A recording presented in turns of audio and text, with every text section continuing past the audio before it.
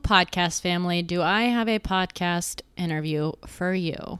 Today we are talking with Chandresh Bhardwaj, who is a 7th generation spiritual advisor, speaker, and the author of the best-selling book, Break the Norms, questioning everything you think you know about God and truth, life and death, love and sex.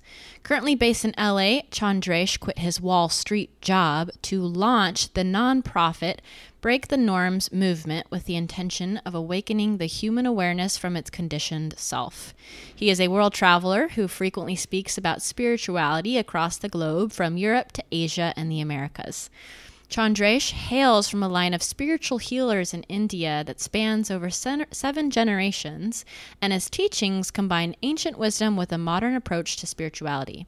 Chandresh is a disciple of his father, His Holiness Sri Chamunda Swami, a universally recognized authority in spiritual healing. Chandresh is revered as a credible teacher of Eastern Tantra traditions. The incredible healing powers of mantra, tantra, and the meditation have long fascinated him. He designed his easy-to-access meditations and lessons to help students realize the truth from within. Spirituality is a borrowed knowledge, says Chandresh. We must meditate to experience our own version of it. Wow. This interview was probably, I've had some really amazing interviews lately, because I notice I've said this a few times, but this interview has to be one of my top favorite. I've been looking forward to interviewing this incredible man for months now. When I first discovered him on my friend Sahara Rose's podcast, and when I listened to him there, I just fell madly in love with all of his insight. Immediately bought his book, immediately read his book. Did not sit on my shelf just waiting to be read. I dove into that baby and I loved it. And if you are anything like me and you have a similar story or a similar mindset, this book is going to open and relieve and inspire you to pieces.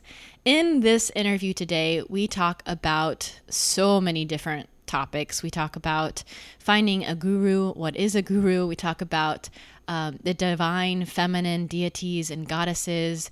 We dive into spiritual bling, which you will learn more about in this episode. And we talk about religion, and we even go into heaven and hell. It is a true deep dive, and one that I'm going to be inspired by for the next months to come. So I have an amazing feeling that you're just going to love this episode, and I don't want to take up too much of your time beforehand because I know you're just so excited to dive on in.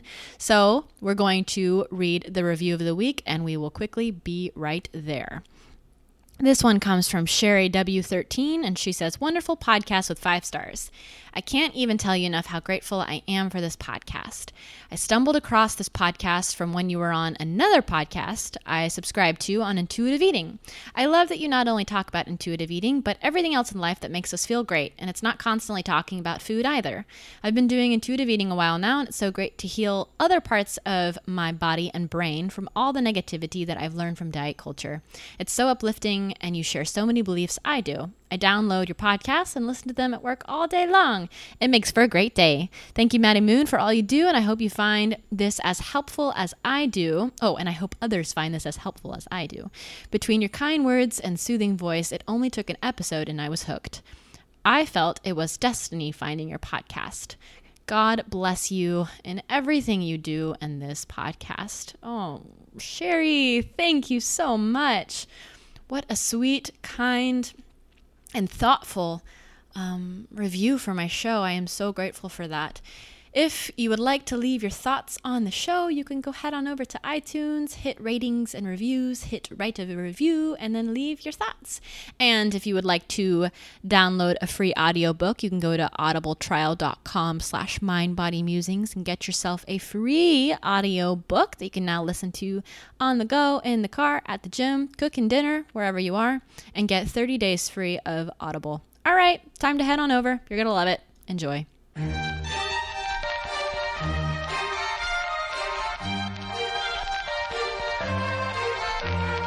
You are now entering the Mind Body Musings podcast. If you find yourself hungry for growth, eager for inspiration, and longing for self-improvement, welcome home. Hosted by motivational speaker and life coach Maddie Moon, you can be certain you will learn how to change your life in magical ways in each and every episode. Are you ready to stop caring what other people think? Is it time you break limiting beliefs and empower your whole being? Do you know how to use the one life you've been given to the absolute fullest? Join Maddie Moon and her inspirational guests every Wednesday for the life-altering discussions on freedom, vulnerability, abundance, and so much more. For more insight, grab your free gift on MaddieMoon.com and uncover your own once-in-a-lifetime greatness within. If you have kind words to say, feel free to leave a review on the show in iTunes or send your favorite episode to a friend. We look forward to hearing your insights and growing together in unexpected ways. And now, without further ado, here's your host, Maddie Moon. And we are back here on the Mind Body Musings podcast, and I am so excited to be here with Chandresh. I have been eagerly awaiting this interview for, I guess now it feels like it's been a couple months. Devoured his book, loved his book. I have been recommending his book to many of my clients because it covers the topics that I think are seen as taboo by a lot of people, or they tiptoe around admitting certain things around religion, spirituality, death, sex, tantra, and this book gets into the nitty-gritty. And what I love even more about it is that it's from this Eastern perspective and bringing in what we know here in the West and helping us to have a different approach to spirituality that we can still resonate with and relate with, but bringing those Eastern principles to us in a way that feels really connected and really personal. So that's what I think about your book. I love it. And welcome to the podcast, Chandresh. Thank you, Madeline. Thank you for the amazing words that made me feel very good and very encouraging. Thank you. You're welcome. So I have a new starting question that I ask all of my guests, and I'm going to ask you it now. Right now in this moment, or I guess like in this time in your life, what is one of the things you are musing about the most? Oh, I'm musing about the most is the human potential. I think even in this moment, or even during just these days, I'm really amusing about human potential, especially the craziness that's going on all over the world. There's so much anger, violence coming out, of people. And yet there's always this enormous human potential, shifting things, not giving up, not, being bitter, and still rising beyond the circumstances and still doing its thing, still spreading its wings. So I think human potential is something I'm meditating and thinking and I'm using a lot these days. Yeah.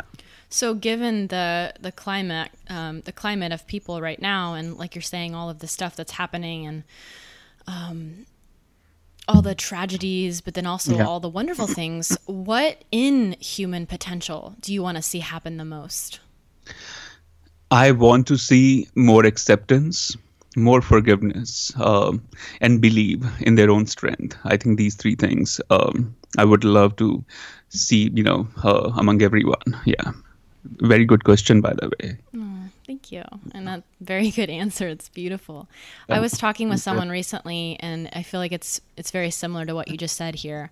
If I could see anything change here alongside acceptance, less reactivity.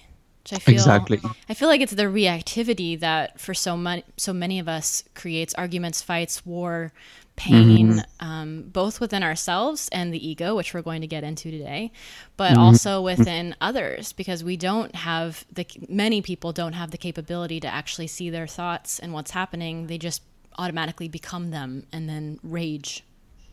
Exactly. I think reactions, I always talk about this whole, philosophy between reaction and responses. And reactions come from our, learned responses, our fear, our ego wanting to be important.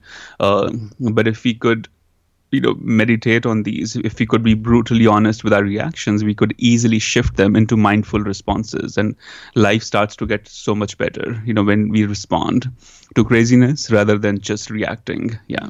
Yes. Okay. I love it. Okay. So now I would love to go into your, your story. You've got a great story. I want to hear it all, from your upbringing to when you were working a Wall Street job, and then eventually what led you to doing what you are doing today. Oh, wow. Okay. All right. So you can summarize it if you'd like. Yeah, I'll share some brief highlights that continues to inspire me even to this day.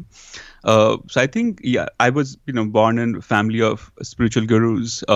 My father is my guru. My father's guru was grandpa. Then grandpa's guru was great grandpa. It goes back to 7 generations. I feel truly blessed to be born in this family. And every time I share this, people think on day one of my birth, I was not crying, but I was chanting mantras. I was already enlightened and I was ready to save the world. It didn't work out that way. I had a very normal childhood. An interesting thing is my father never ever told me that you got to meditate. That's what we do. We are spiritual healers. That conversation never happened. I started meditating because I just loved the strength my parents always radiated, and their strength inspired me to go deeper into my meditation practice. And when I was a kid, I clearly saw that my father, he's a special man. People come to him to seek guidance. A lot of powerful people come and see him. And he's a very simple man. And I clearly saw he's not fancy like others. He's not dressed up like them. He's different. And then I would see him meditating every day. And I didn't realize at that time he was leading me by example, not telling me to meditate, not forcing it on me, but really doing it. And I was clearly being inspired by his life, by his strength, by his energy. And those were my beginning memories of simply meditating, because I started seeing that around me, and I started seeing and experiencing a very powerful shift in my confidence, my strength, my energy.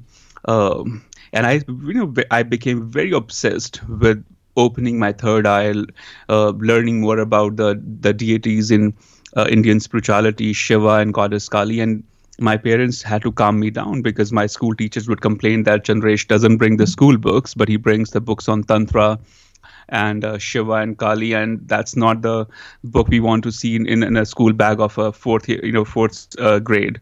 I was that young, but I was supremely obsessed with all these things. And as I grew up, I became even more obsessed. But as a teenager, you take pride in your anger, in all the things you're doing. And I took pride in all these obsessions, and even in my anger, my hyperness as a teenager. But during those days, things started shifting. I lost my sister when I was around 16. And when she passed, she was 3 years older than me.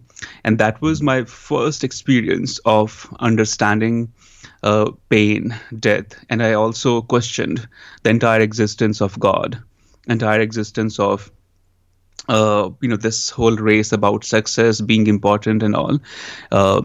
And I didn't realize at that time, but something shifted in me. My childhood experience in meditation were fun, were completely joy. I loved every adventure of it. But after her death, my adventures became a lot more deeper, and I started really this search: if divinity exists or not, and if it exists, I want to experience it within me, not anywhere else out. And life moved on. I finished my high school in India, moved to New York because my father was practicing in New York at that time. That's where he still practices.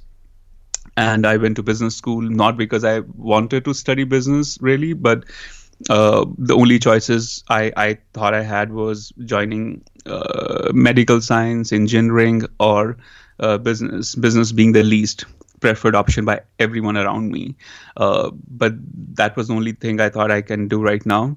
So I went for business school, and that's where I started experiencing a lot of unhappiness in the finance industry. I was working with a CPA, then in a wealth management, firm, and I grew unhappy every day as I was in that environment. So that unhappiness again inspired me to go deeper within.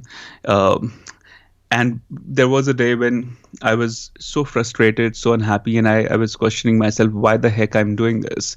Do I need to do this? And the truth was, I just didn't have enough courage or enough gratitude for my own gifts. And when I started meditating on that courage within, when I started to count my blessings, count my strength, that's when I made the decision that this is it. I'm not going to be in this jungle anymore. That's not my jungle. It's a different jungle that I belong to. And that's when I finally quit finance industry. So between the childhood meditations to quitting the finance industry, life was completely a roller coaster. And after I started this whole journey of being a teacher or guide or whatever people call me now, it's been 10 years now, and the last 10 years have been extremely rewarding, challenging, very eye-opening and mind-boggling at the same time. Yeah. So in brief, that's what happened. Oh my God, I'm sitting over here taking all these notes. I thought I had my set questions for you, but I have so many more now. Okay, so the first thing, I want to go back to first off, I find it just so inspiring and fascinating that your father is your guru. Because when I think about over here, this Western mentality of father, son, daughters, like there's just so much rebellion. And I think of a lot of the rebellion comes from the force that the parents put on their children to do things correctly, do things right, have the reputation that they worked so hard to create. And a lot of it is because they either one are wanting their children to fulfill their dreams or fulfill a part of their ego, so to say, and their identity as being a parent, or trying to keep them safe. So it's just you follow these rules, you are safe. So what are your thoughts on why parents are forceful on their children, and what are your insights for parents listening to this? Because obviously you felt called by watching your father by example. I clearly saw, Madeline, that the parents in India and Asian culture are probably even more forcing or probably more demanding of their kids. It's a lot stronger than, at least 20 times stronger than the Western culture. And all my friends went for medical science or engineering because that's what the parents wanted them to do. That's not what my friends wanted to study. And when I shared with my family that I want to go into business line to study finance and accounting, my parents were cool, and they've always given me a lot of. And I'm glad I realized the responsibility that came with. And also, thankfully, my father, he's a spiritual teacher, and he always knew how unconventional or how strongly rebellious I am deeply within. And he actually used to tell my friends, my mom, and everyone around me that never ever force Chandresh to do something. If you force something on him, he's going to make sure that he goes for it. And even when I complained to him that, my journey, why didn't you tell me at that time, don't go in finance, do this? He said, if I tell you, you wouldn't have gone this organically. I want your failure and success to happen very organically. It has to be your experience. I don't want your life or spirituality to be a borrowed knowledge from me. It has to be your own cultivation. But that's not how I know even Indian parents, or now that I know I'm working here for years, I see there's a lot of expectation and demands from the parents, and so much of that comes from their own failures, their own disappointments in life, and they just want to keep the kids safe. They want to keep their children protected, and sometimes it's a lot of possessiveness or need to control their children also. And the only advice I could give to all the parents is don't try to teach your children anything. Learn from them, learn their dreams, learn their hopes, learn their disappointments, learn their fears, and just learn and share about these disappointments, because the only thing we know is that we know nothing. So while you are probably thinking that I know this model, I know this template, I want to give it to my child, the truth is no one knows any safe template. That doesn't exist. So if you could simply learn the dreams and hopes and disappointments of your child, you both can probably create something very powerful, something very creative and spontaneous for both of you. I mean, I know parents who were disappointed in their life that they couldn't become a CPA or a lawyer or an artist, and then they force that on the children, and children become a very poor replica of their own parents, and they live that complete life in fear, in insecurity. So the first seed is the parents. They have to understand that there is no fixed model out there. No one knows anything. We are all trying. We are all just experimenting. So help your child in that experiment, because not only your child will bloom, but you'll also gain so much insight about your own strength. And it's never too late to start that. Oh, that all just made me feel so melty, like Yeah. so good just hearing that. I just love what you were saying about like find out who your child is and their dreams and their fears, and listen to them, because we don't know anything. And it's so powerful. And I know for a fact that's what I always craved as a child, was to be heard, for me being me, rather than feeling like my family predetermined who I was, and then the rest of my life was to fit into that. Exactly. Oh man, I love this. Okay, I want to talk about spiritual misconceptions. One of them in particular, and we can start here, was you wrote so much about spiritual bling and veganism and these ideas of all the things we need to be if we're going to be spiritual. And one thing in particular that really struck out to me was that you wrote about how in India you have prayer beads inside of a small private bag, and you touch them without anyone seeing it or knowing it, because it is an internal thing. It's between you and the divine. Like you were saying, there was that moment in your life where you said, I no longer want to feel my strongest connection with the divine outwardly. I want it to be inwardly. And somewhere along the way over here, spirituality has become very fashionable. And I am raising my hand that I absolutely am on board with that. Sometimes, I mean, not on board as in like pro, yes, I want that, but on board as in I accidentally do this all the time. I see women walking around like who do Kundalini with their beautiful white like headgear, and I'm like, oh, I want to wear that. Everyone will look at me like I look at them, and it'll be so cool. And I got my mala beads and like all of this stuff and bling, as you put it. So I just wanted to pass that over to you for you to share a little bit about your thoughts on that. Before I share anything, I want you to know you are one of the most real spiritual humans that I came across. And that's why we are having this conversation, because I love your real and raw energy, Madeline. So never ever feel you are part of that crowd. I don't feel you are. You are very real. You are you. So always, know that. Wow, thank you. And this whole spiritual bling that you talk, it's I think personally I find it a very interesting subject to learn, because growing up in India, then coming to US, I stayed in New York for almost 8-9 years, and then now I'm in LA for the last 5 years or so, and I travel very frequently, and spirituality has become very fashionable. And there are a lot of people, a lot of young people I know, including my own cousins, they tell me that when they meditate, why don't they look like that girl or boy in a yoga magazine who looks so perfect, so good looking while meditating? But when we are meditating, saliva is coming from our mouth. We are tilting on the left and right. And by the time we open our eyes, it's all so messy.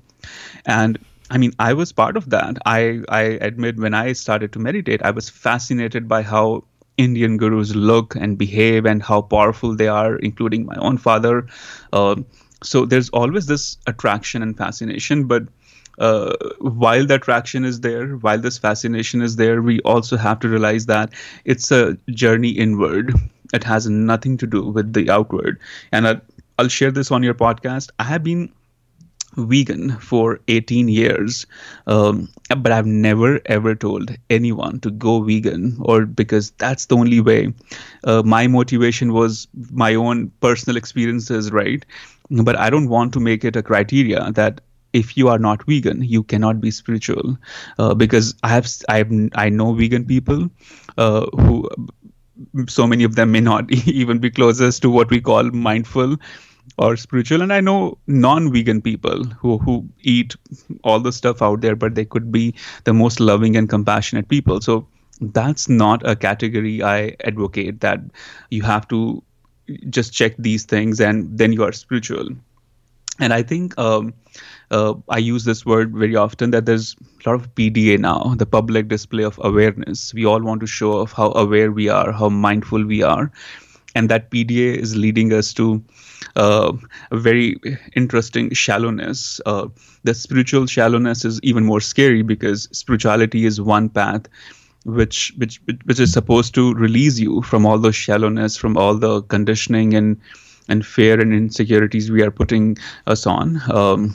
But sadly, we are using the same spirituality to become a different kind of shallow, to show off a different kind of personality, which may not exist in reality. And I tell everyone that the spiritual circus is one of its own kind of circus. And when my friends start a spiritual business, I warn them already that you're going to come across the worst craziness you have ever came across in your life. And in 6 months, they feel drained, angry, disappointed, because they all have a certain projection or expectation that spiritual people might be at least mindful and not angry.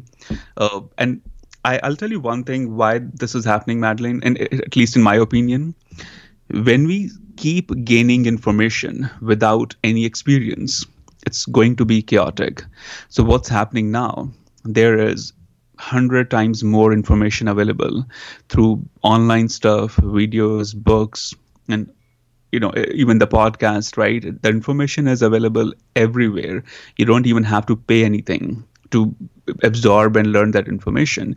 And a lot of people are absorbing the information but making no effort to have it as an experience. Also, there is so much ego about not having the need for a guru. And I think guru or a spiritual mentor is so important in this journey. You need a spiritual guru to constantly puncture your ego and still remain your best buddy in this journey. If you keep learning information, if you keep becoming more intelligent spiritually, and not have any real experience of your consciousness or compassion, it's going to be chaotic. It's going to be a spiritual circus that you will not be able to control. And I witness these cases literally every day. So we need to get off the blink train and get on the inner journey, the inner path, which is just love, consciousness, vulnerability, and rawness. Yes. Oh my gosh. Another thing that you had mentioned in the book was about challenging yourself to let go of all these things that you cling on to as your spiritual bling and see how do you feel without them. And that's something I've absolutely been putting into my own life, is what tools do I like to have in my life that make me feel more spiritual, and how can I go even deeper inward during that time without those things. And I know also, like you were saying with meditation being like, there's drool coming out of our mouths. Your head is like you're hunched all the way over. Like, I am not upright. I am like, sometimes I'm curved. My body is curved all the way till like my face is parallel to the ground because I'm so hunched over, and I'll make noises. Like, it's a mess. And it feels so freaking good. Okay. Guru. What is the difference between a guru and, let's say, like a coach or a teacher?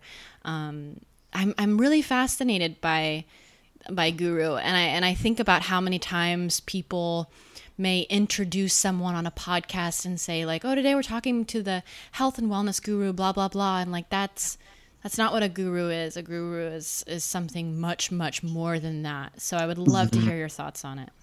So, in Eastern wisdom traditions, they do not associate a teacher or a coach or a mentor or guide to the guru. Guru is put very separately from all the other categories. The literal meaning of guru in Sanskrit is the one who eliminates darkness, or the one who shows you light, the one who cultivates light in you. Um, and the purpose of guru in Eastern traditions is to basically help you awaken that inner strength in you. What you cannot see, what you cannot imagine in you, the guru has already seen that in you. I'll take example of a seed. If you do gardening, and when you look at the seed, and if I don't know gardening, I'll probably think nothing about that seed. The seed looks ugly, it's so small, it can be damaged even by a wind, and I probably have no hopes from the seed. But that gardener who's familiar with the potential of seed, he'll know that when I put the seed in the soil, I put the right ingredients, I take care of it in the most amazing, caring way, this seed can grow to a giant tree and live for next 100 years, because the gardener knows the potential of the seed, while other people may see it as nothing but that tiny piece of which is not even good looking. And that's exactly what a guru does.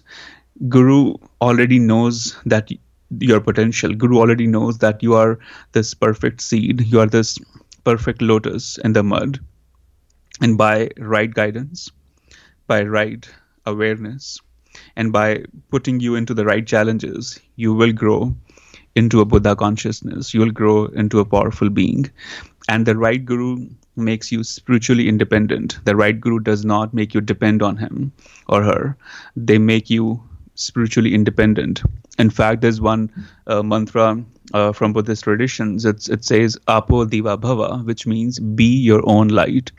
And that's pretty much the job of every right guru, that they help you become your own light. A lot of people think guru means just being a part of cult or becoming blind followers for someone, but that's not what the right guru does. I mean, I have my guru in my home, but he never ever gave me a ready-made answer on the plate. He made me look for the answer. He still never gives me the direct answer. He makes me go through it. He makes me, realize my own answer. And in that process, he has made me so much closer to my intuition, my own consciousness. And you really have to practice surrenderness, humbleness, and to become this receptive to the grace of Guru. And one thing I'll share about receiving the grace of gurus, that this grace is not cheap. You have to put in the work. You have to put in the discipline, because it's part of this guru lineage that you put your energy, your time in the right students who really are willing to dive deeper. And your other question was about what's the difference between the coaches, teachers, and gurus. The teacher and coaches or the mentors or guides, they guide you from learning from books, from information that they have learned.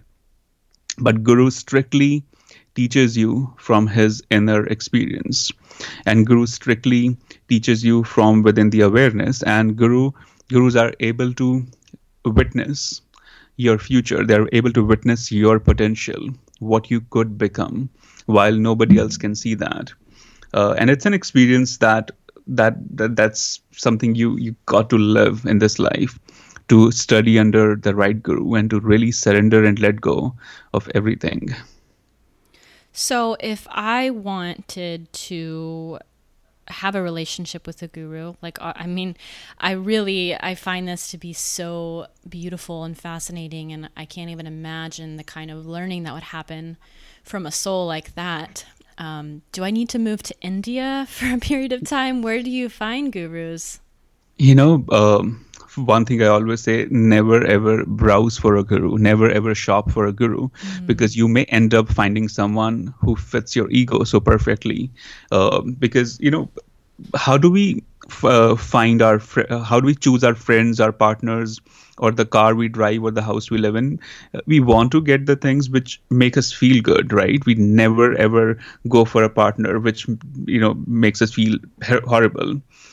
We want to possess things or have things which make us feel great and good, and we use the same mentality when it comes to choosing the gurus. We end up choosing the gurus who make us feel amazing about who we are, and the moment that guru is not nodding his head to what you're thinking, we start to feel, we are not aligning anymore, we are not the same anymore. But the truth is, the right guru will put you in a discomforting state of mind, because that's the only way to get rid of your conditioning. So the right meditation experiences are also a little uncomfortable ones, but they're the right ones to cultivate your strength. So to find a guru, keep meditating, keep staying receptive, stay humble, stay compassionate, because when the student is fully ready to receive, the guru will appear. And believe me, it's such a cliche statement, but that's exactly how it works. Because if we make the effort, we might end up at a wrong place. Oh, that's such good insight. And I've had this as something that ever since I read your book, I keep bringing it up, but ever since I read it, I have had this, not something that I'm constantly saying or thinking about or revolving around, but just saying like, I'm so open to this happening in my life. And the first step for me is my 2-a-day, 20-minute Vedic meditation, and being consistent with it and devout to it. And I know there's lots of work to do in my life. And if that is meant to happen, then that will happen. But I also have one follow-up question. Are gurus self-proclaimed? Like, are they going to be like, hi, I am a guru? Like, do they say that they are a guru, or is it through people saying he is a guru? So if someone is sleeping and you ask them, are you sleeping? And if they say yes, they're not sleeping, right? Yeah. So if you ask someone, are you a guru? And they say, oh, of course, I am the guru. And that's a clear answer. They're probably not. They're not self-proclaimed. Unless you come across someone, as powerful as Shiva or Buddha. But even they have never, ever mentioned that I am the guru. I am this powerful spiritual guide. Their presence reflects they are a guru.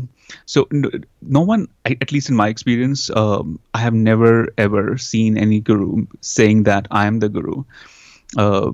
Because even as a child, when I used to see my father delivering public lectures or coming to TV shows, his first statement has always been that I am the most ignorant student of spirituality. So forgive me if I say something which is not right spiritually. And as a child, I used to think, oh, probably he doesn't know much. That's why he keeps saying this. And as I grew up, I realized, my goodness, he's really the most powerful and amazing, enlightened guru that I have experienced in my life. And I asked him, why do you use this statement? And he said, because I want to stay super humble. I want to constantly be in this humbleness, because this field of spirituality, it could easily trigger your ego. People are calling you guru, God, and putting you on pedestal. It can really ruin the humbleness within. So you got to constantly practice certain rituals to stay humble, to stay in that acceptance that the only thing I know is I know nothing. So a real guru is supremely humble and relaxed and joyful within. Oh, beautiful. Yes. Okay. Another topic I want to speak to you about, which is pretty intense, but I want to speak with you about religion, heaven, and hell. Oh, wow. Okay.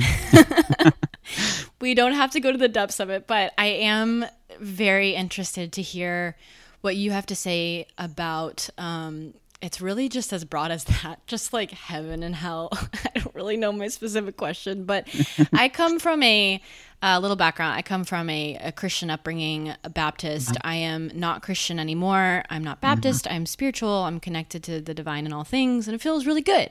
And with that said, there's also the 21 years of having, you must be saved in order to go to heaven, otherwise you are going to hell. Stuff that's deep in my subconscious, and I've worked through a lot of it over the past few years, but I'm curious on your thoughts on, do you think that somewhere we misinterpreted things about hell and it turned into this whole, if you're not 100% saved through this one pathway, then you are going to burn forever? Do you feel that that is something that's been very humanly made? We made that assumption and it's just completely false? Yeah, it's absolutely humanly made, but also we have to see why it was made to begin with, because we always try to motivate people through fear. Our parents used to tell us, "Oh, don't go out in the night. There might be a ghost who will, just take you away. Don't do that. It's probably going to kill you." And I mean, there's always fear. That's how people are trying to motivate each other. We spend 20 minutes on TV and watch the ads, and you'll see all the insurance companies and so many brands are trying to put fear in you so that you can buy their product. Fear has always been a prime motivational force for right and wrong reasons, and I truly see, not even in Christianity, even in Hinduism and lots of religions, the fear is such a huge factor. How they try to recruit people, how they try to influence people of for staying peaceful or trying to just control them. So it's obviously a very man-made thing, this whole hell and heaven. But I'll also tell you one interesting thing. If you constantly believe that I'm going to burn in hell if I do something wrong, or I'm going to be experiencing heaven, your consciousness is going to project something similar after you die. And it's a very, very much projection of your own consciousness. But if you believe that hell is when I'm not living consciously or living in awareness, and heaven is when I'm constantly living and loving through awareness, then your consciousness is going to cultivate that aware experience after you leave the body. And I truly feel religion was probably not created with the wrong intention. Probably the intention was to keep people disciplined, keep people in right awareness, and teach them how to be enlightened and stay happy, stay in a happy way. But it went wrong because humans, we tend to control things. We want to possess everything. And then there's this politics of, which religion is the best religion, and the ego that comes in, in the ones who are taking care of these religions. I went to Catholic school, by the way, for 12 years in India, and my morning meditation used to be in church, and I also, I was growing up in a Hindu family, so I was also going to various temples. And my father, he's a very open-minded teacher, and he sent me to even Buddhist monasteries, Sikh temples in India, the popular and ancient mosque in India. So I grew up with a very open-mindedness about religion and God, and I never ever thought there's, Hindu God is different from a Muslim God or Christ. For me, it was all a very one harmonic experience. But having said that, it takes a lot to make me angry. But the last time I was angry was in one of the most popular ancient temple in India, and religion makes me angry. If you pick 10 times I was angry or I got into a serious argument with someone, 6 out of 10 times it was in a very ancient, powerful temple where I end up being really pissed off with how they're trying to control people through fear. And it happened this year twice, actually. One was in a Shiva temple in Varanasi. It's called the holiest city in India.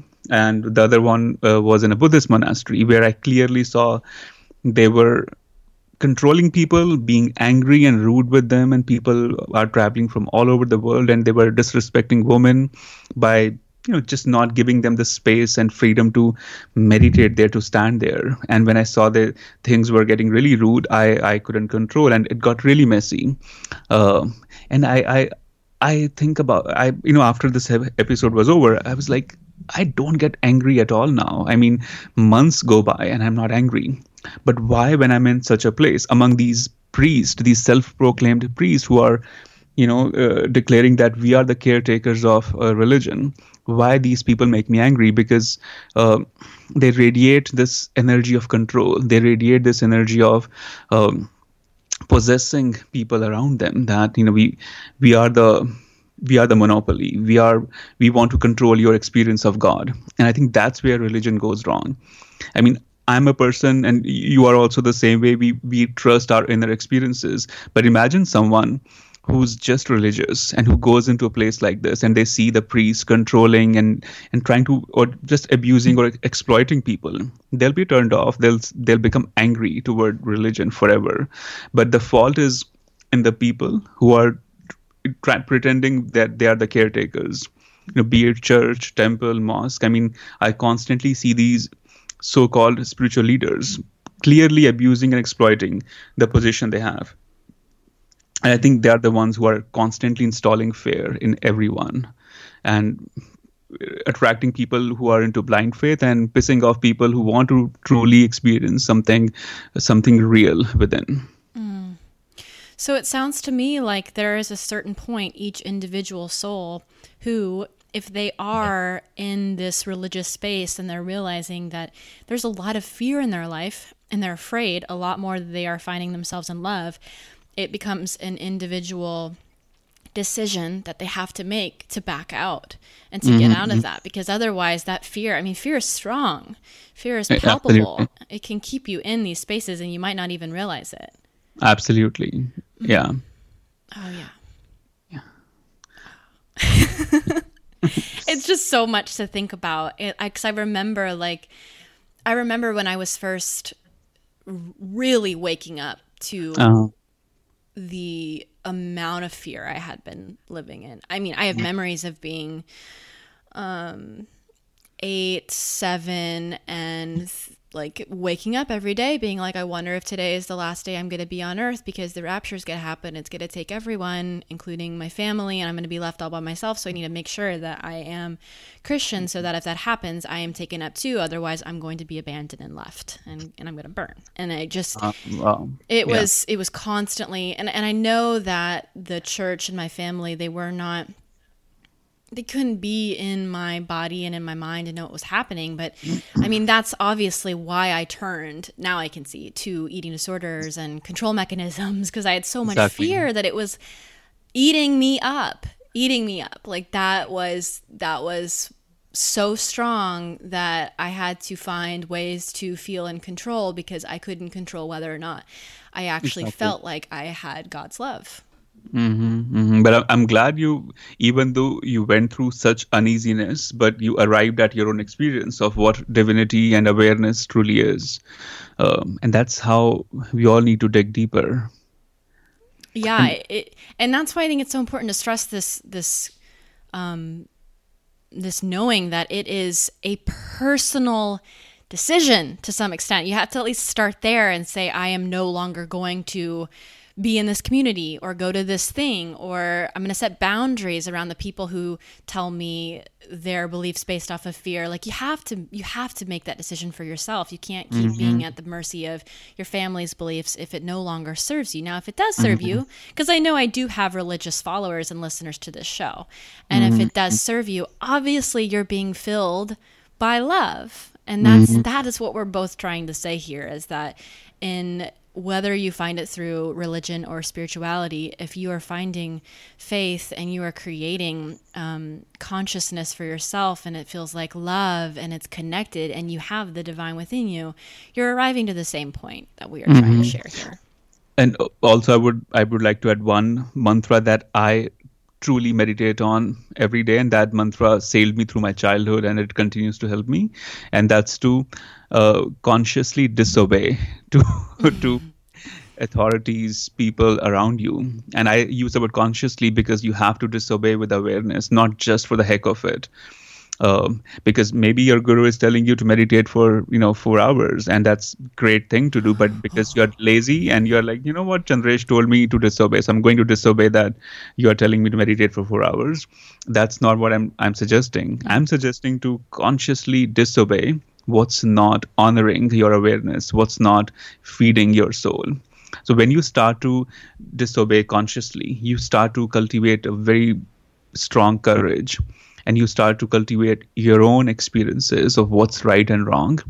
And that's a magical shift. That's when you start to become your own guide, become your own guru. And but you've got to start somewhere. So do something this week where you can just consciously and respectfully disobey what's not feeding your soul. And I think that's going to be powerful. Oh, yes, I am so on board for that. Okay, so I'm going to choose wisely here because I have Tantra, something I'm really curious to hear from you about. But I'm also very curious about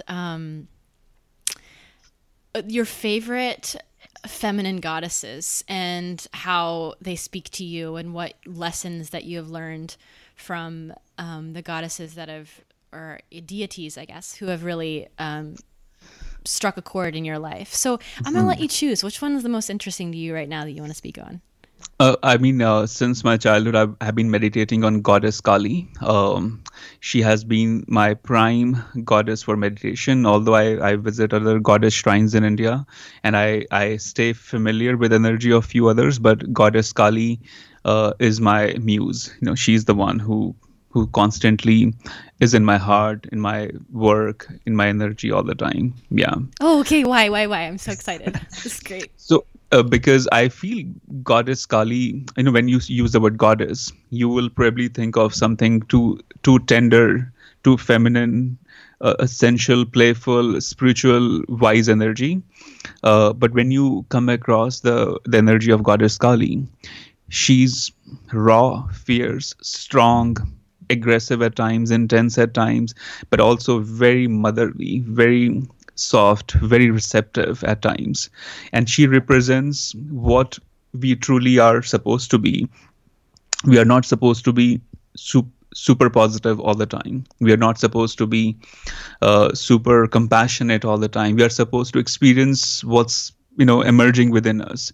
Where I need to be strong, I need to bring out my strength. Where I need to be receptive and compassionate, I need to bring that out within me. So for me, Goddess Kali was this experience of really living all the seasons in my life, embracing the sadness, the anger, the strength, the fierceness, the rawness.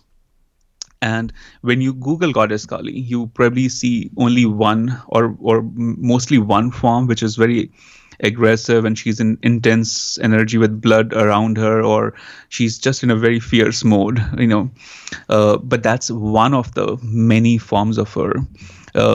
These goddesses don't really have to look like what you see on Google. When you start to meditate on them, you start to experience very different forms of energy.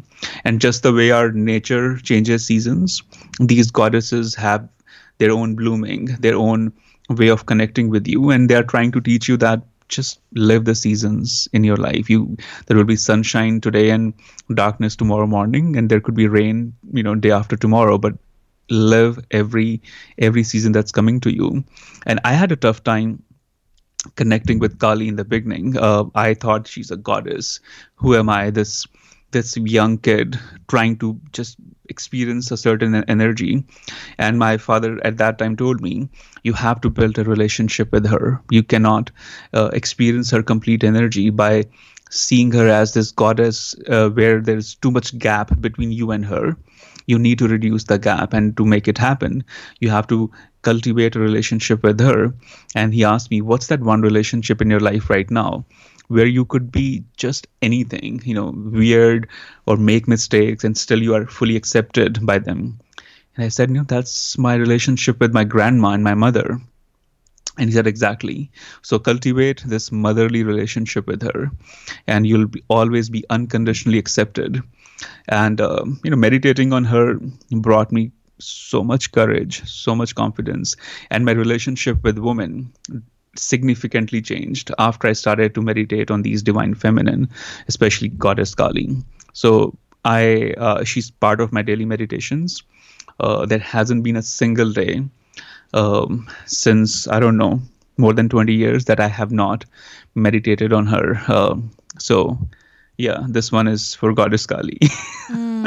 Wow. And I will admit that Goddess Kali, she is an energy that I have summoned. I've done certain like weekend intensives, and my teachers always bring her energy in. So we basically act out like this passionate warrior energy.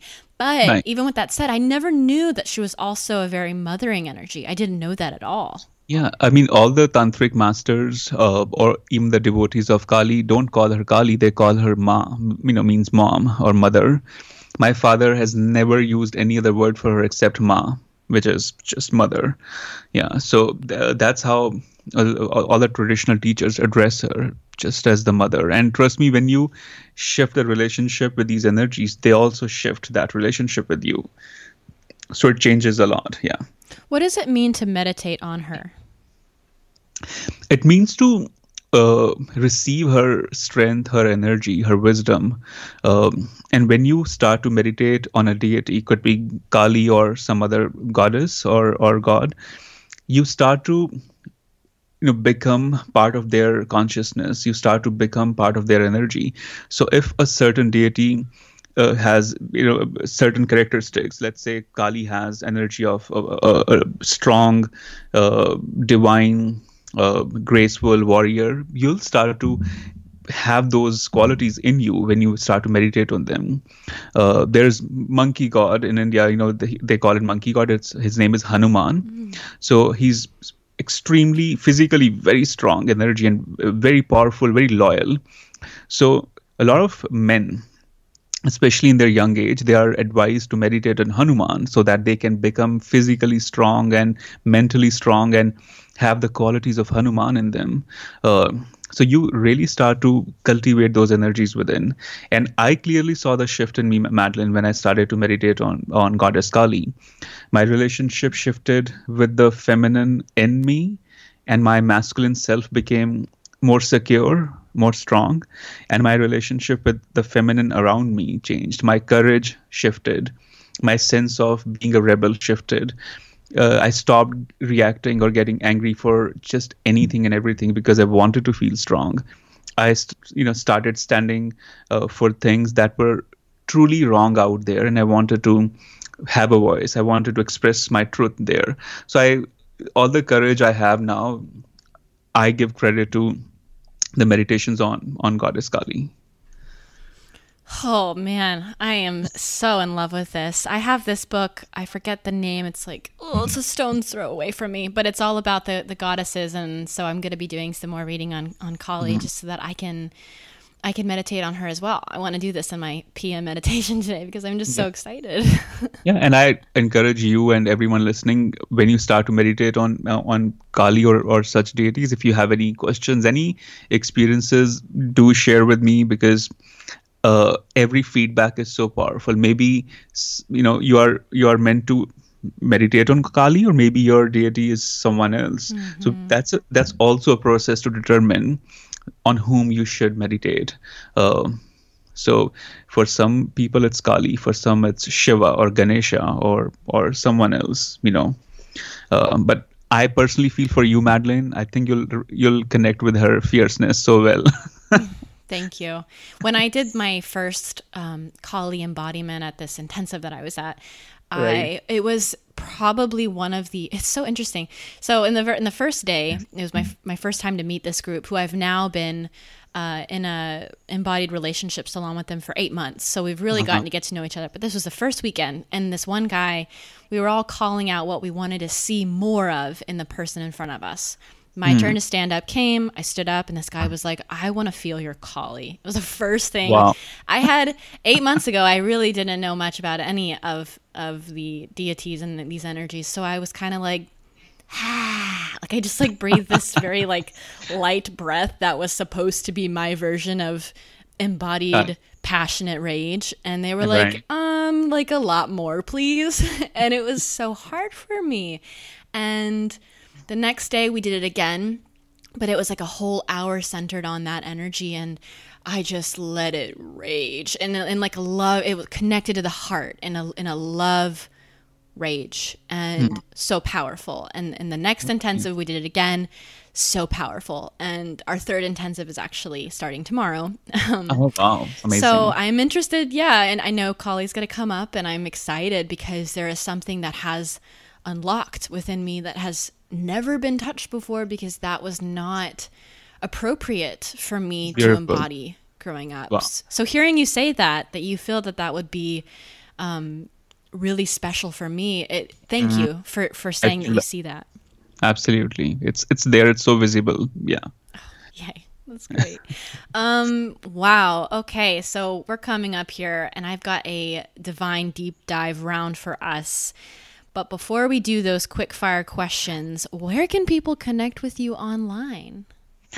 Uh, People can connect with me through my website, cbmeditates.com, or my Instagram, cbmeditates, or Facebook.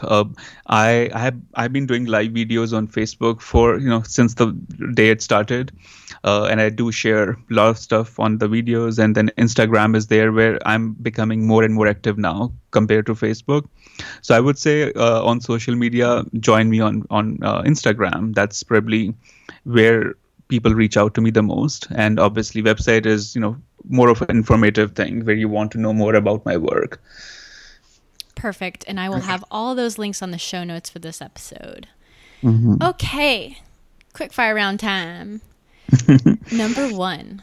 What do you want to be praised for more than anything? My awareness. What is one must-read book besides your book, of course? Oh goodness, I really don't have a favorite book, honestly. I have read many books, but my relationship with books have been, I keep buying books. I want to have a favorite book, but I love poetry books. So I would say The Prophet by Khalil Gibran. I would put that as the book that I would want people to read. It's spelled as Gibran, Gibran. His book, The Prophet, was very powerful for me. Oh, that's another thing we have in common, because I love your writing. You're obviously a very beautiful poet, and I love poetry. I was Thank you. I studied poetry in college for a bit of time. Oh, really?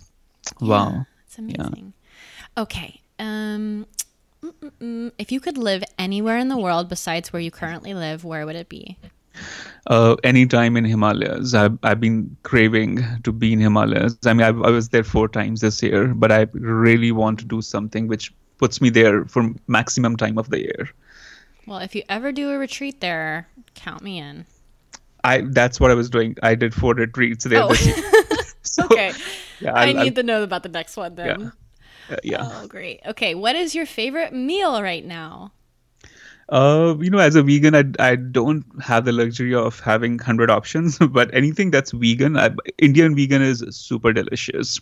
So yeah, anytime I'm in India, I indulge in all the traditional Indian food. So I would say Indian cuisine, which is vegan. That's my favorite. Yeah.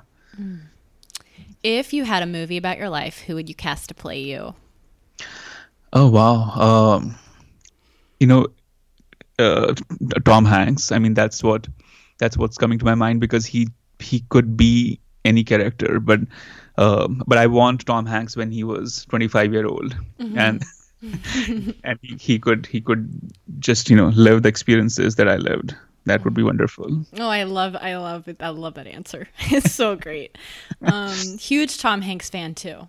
Oh, He's really? wonderful. Oh yeah, he's so Yeah. wonderful. Okay, I'll pick 2 more questions.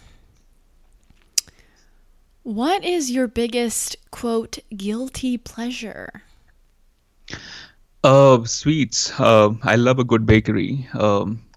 And LA has this thing called boba tea. I don't know if you ever tried it. And I have. you have, and it used to be 3 miles away from my place, so it was good. I had to drive, and I would get lazy and wouldn't buy it. But now they opened a store half mile away from my place, and I walk every day, and I literally indulge in it every other day. So that's something I need to meditate on, or maybe not. Maybe I should keep drinking it. Actually, please keep drinking it, because that inspired something and opened something within me, hearing that you allow yourself and encourage yourself to have something and indulge in something you love every day. Life is so short. I mean, Yeah, really. exactly. Thank you, Madeline. I so needed this validation. Trust me. Yeah, because that was just like, I really felt so good when I heard you say that. And I was like, wow, okay, what am I going to do today now that I want to indulge in? And then every day for the rest of my life. Right. Okay, very last question. Where are we most likely to find you on a Saturday morning? Being probably on my couch, just being super lazy, drinking green tea, and listening to good music. I love it. Perfect Yeah. Saturday. Yeah, I love just being in nothingness. Yeah, I'm not a very outgoing person. I'm very introvert. So I love being in my own inner world. Chandresh, thank you so much for coming on to the Mind Body Musings podcast today. I mean it from the bottom of my heart that I am so inspired by you and your words and this conversation. This is why I podcast. This reminds me why I do this and why I'm so fortunate and blessed to have a platform to be able to speak to people who really inspire me. And I know this conversation in itself is going to open up all these different things within my life and inspire me continuously for the next long while. So thank you for coming on. Thank you. Thank you for having me, and thank you for being you. Everyone, if you are not convinced that you must pick up this book, Break the Norms, well, I'm just going to say go head on over to the show notes for this episode, click on the link, and just click buy now, because it is amazing. And be sure to follow Chandresh on Instagram and watch his Facebook Lives and soak up all this juicy, juicy knowledge. I look forward to hearing your thoughts on this episode, and I will see you, ladies and gents, next week.